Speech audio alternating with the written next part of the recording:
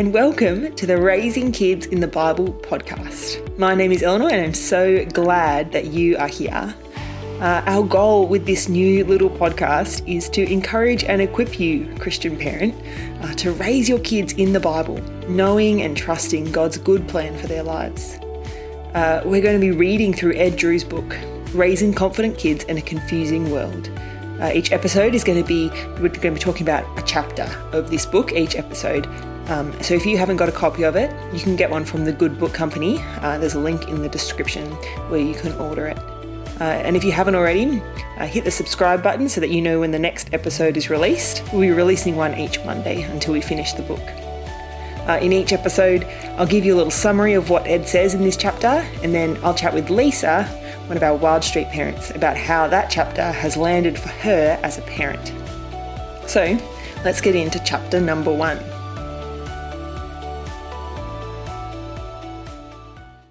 In this first chapter, Ed introduces us to this concept of how we form our identity.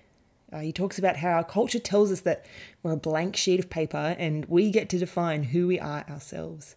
And then our job is to declare that to the world. But the problem with that, as Ed points out, is that it's a really uncertain and burdensome responsibility, not only for an adult, but particularly for a child as well. You know, what if who we decide we are today is not the same tomorrow? If the possibilities of self-definition are endless, then we will never be content in just one identity, because the possibility of a more fulfilling identity might just be over the hill there. And so we end up unsatisfied and unstable in our sense of self. And Ed identifies this problem and says, actually, the gospel has good answers for this problem. I'm going to read to you a little quote from chapter 1. It's on page 17 of the book if you've got it there. Ed says this: "That spirit of the age sounds so appealing. It may even seem loving, but it's not true. Our children's hearts are at risk. We might feel overwhelmed, confused, and tempted to just give in. On the other hand, we might feel fearful and hear ourselves responding negatively to the world's message by pointing out to our kids at every single opportunity, as it comes through the words of their teachers and their friends and themselves, where it is wrong. But we have a better story to tell, one of redemption, hope, and purpose.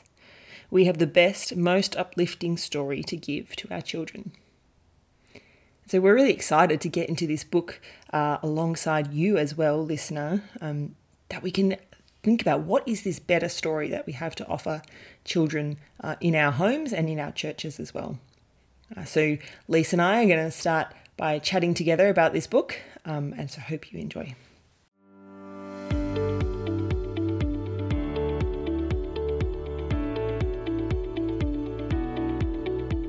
Alrighty, so chapter 1, as a Christian, where does this hit home for you?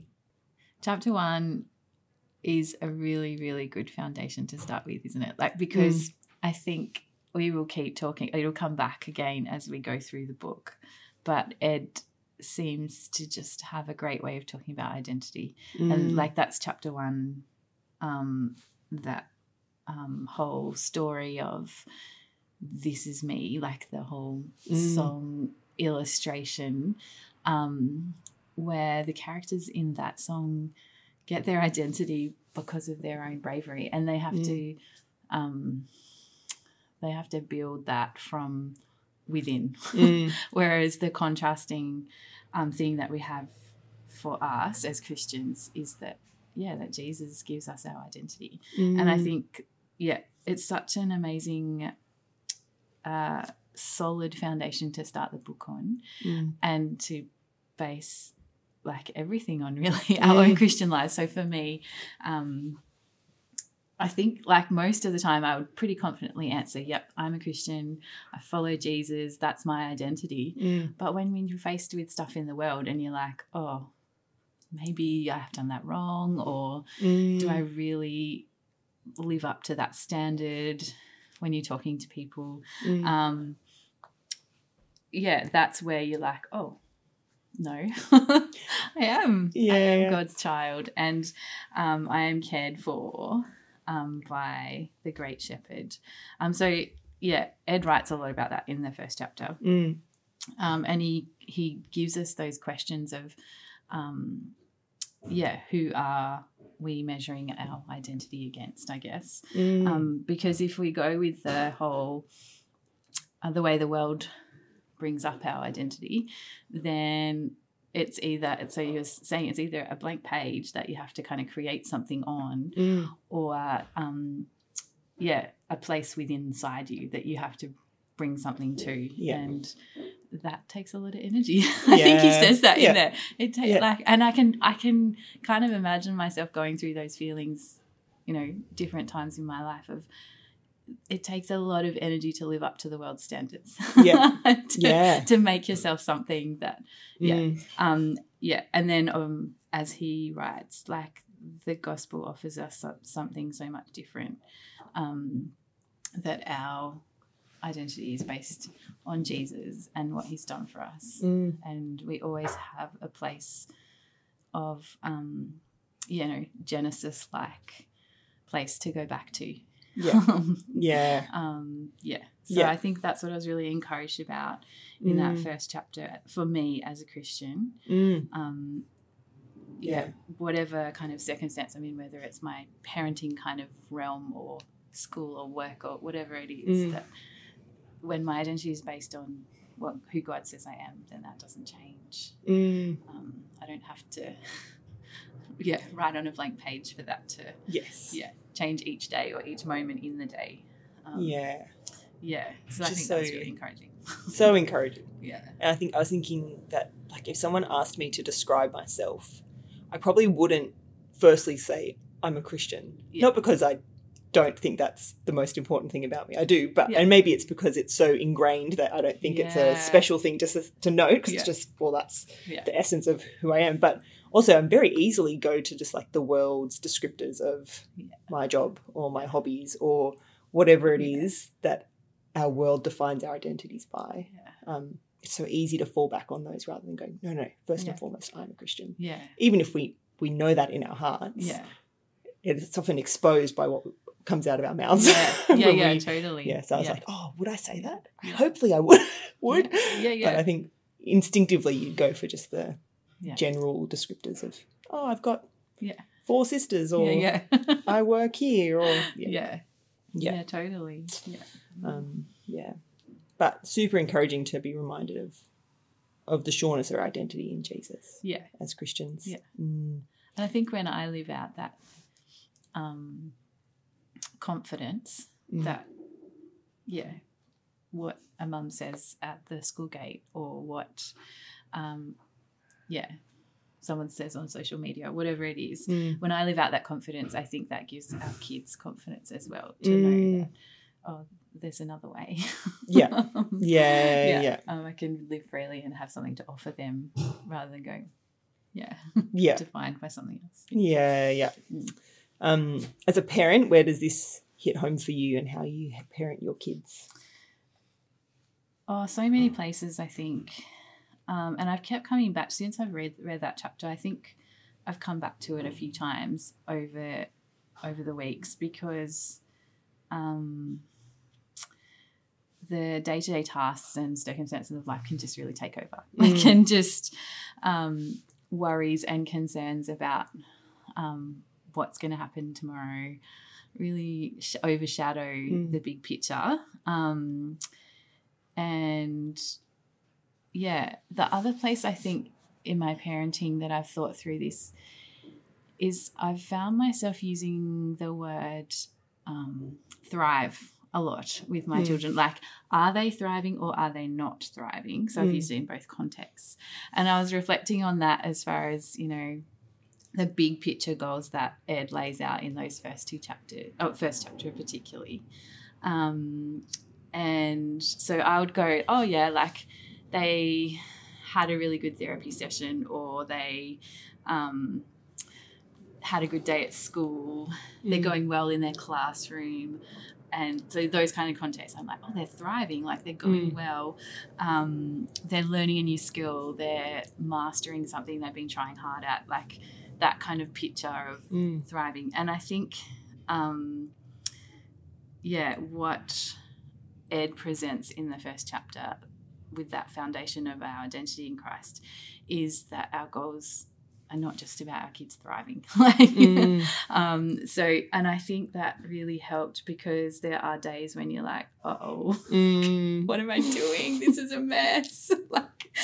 So many days like that. And so, his two, I'll read it so our people who are listening can know if they haven't read the book. The two goals that he has in this first chapter is we're parenting for the day when we will not be there, and we're parenting for the second Sunday when they've left home and they have gone to church, because that's what you do on the first Sunday, they're out of home.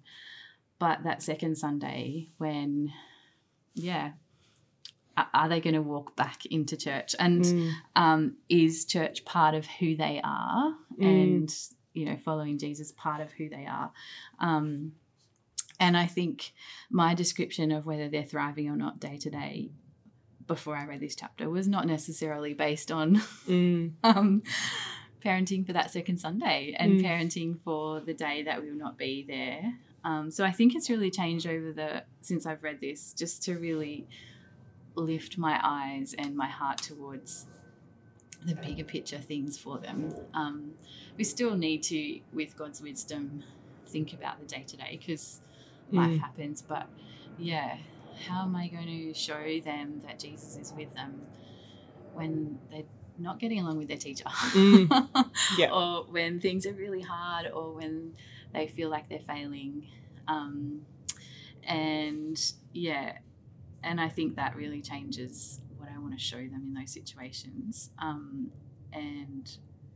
What the culture is in our family, which he uses that word culture as well in that first chapter. So that's, I think, how it's impacted my parenting over the last little while, mainly in my thoughts. I think eventually it gets out into our actions, but it really does change with how you think about things. And starts there. And then, and then there was one other thought I had where he talks about knowing God is the best thing that they could have. And I think sometimes when my identity gets all mixed up and I forget who I am in Jesus, that kind of leads me to forget that the best thing I can give them is knowing God. And so, because I think my identity can sometimes be reflected by how they're going. I'm like, oh no, what's happening to my parenting if they're all over the place in this messy, broken world? Whereas Ed offers something different, a gospel perspective where, whatever's happening, I'm the love child of God and I have that to offer them. And that's the best thing I could offer them. I can't offer them necessarily every single experience they want or the most wonderful teacher in the world, or sometimes even wanting to join the soccer team. I can't make that happen all the time. But I can offer them the knowledge that Jesus is with them whatever happens, and that our riches are in heaven, and those kind of promises and truths that won't change, whether they're preschoolers or teenagers, and as they leave home as well. So he left that chapter with the question, how do I show them Jesus in each situation they face? So that's the kind of question I think has been rattling around. And again, there's so many days where I'm like, that did not work. I totally forgot Jesus. But hopefully as the Holy Spirit works, there's a place for keeping pointing them back to Jesus and their journey towards leaving us and their journey towards heaven. So, so helpful. Should say we're going to do our best to give a good overview of the book, but we're not going to do justice to everything that Ed writes. So if you haven't got a copy of the book, get one and read it. It's gold.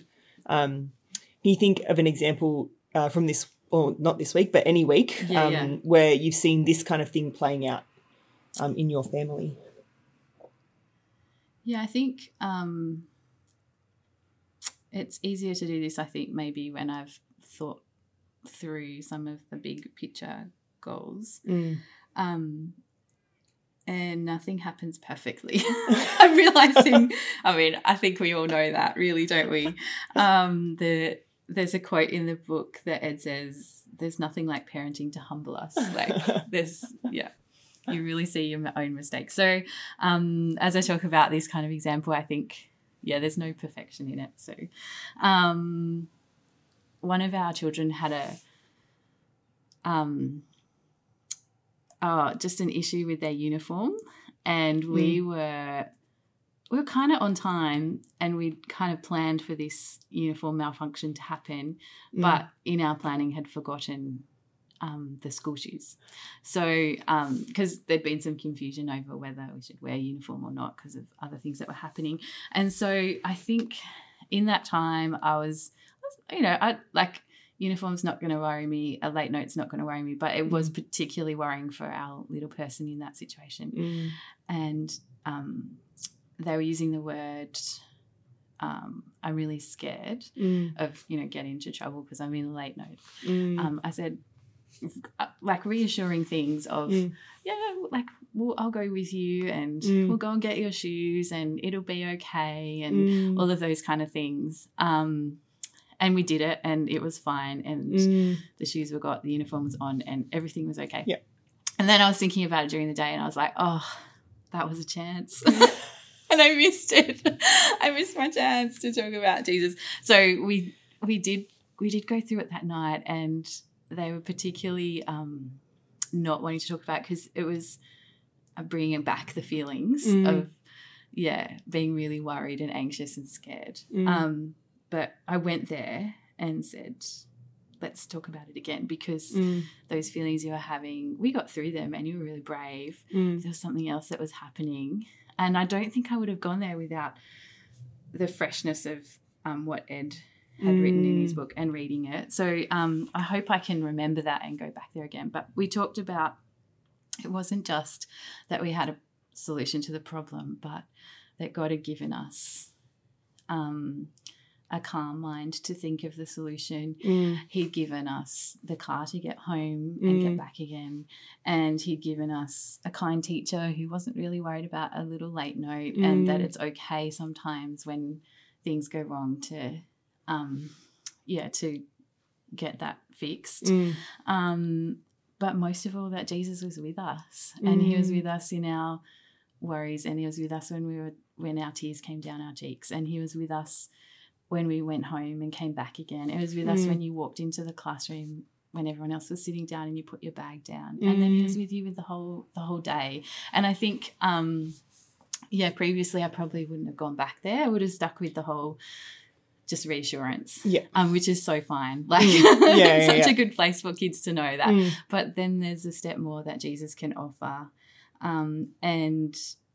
Just offering the confidence that when good things happen, he's with us, but when the hard things happen, he's with us too. And we got to pray together after that. So, it was not easy.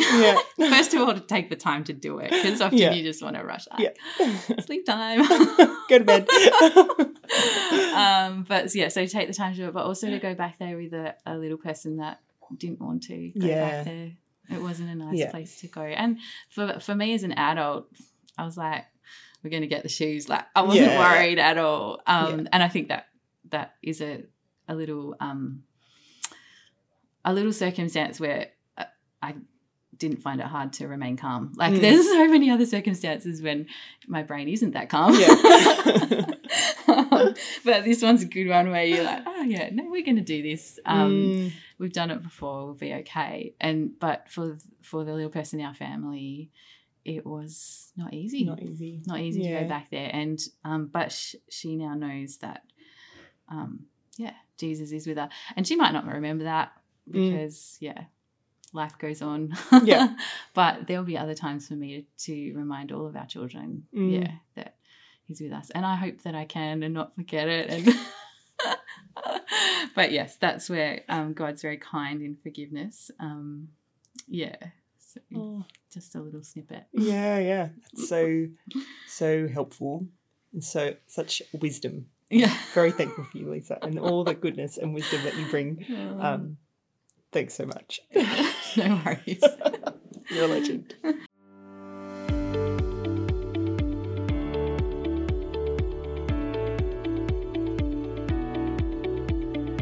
Well, I just want to leave you with one last quote from the chapter on page 19 of Ed's book. He says, "We are not defined by those around us, but equally, we are not a blank sheet of paper.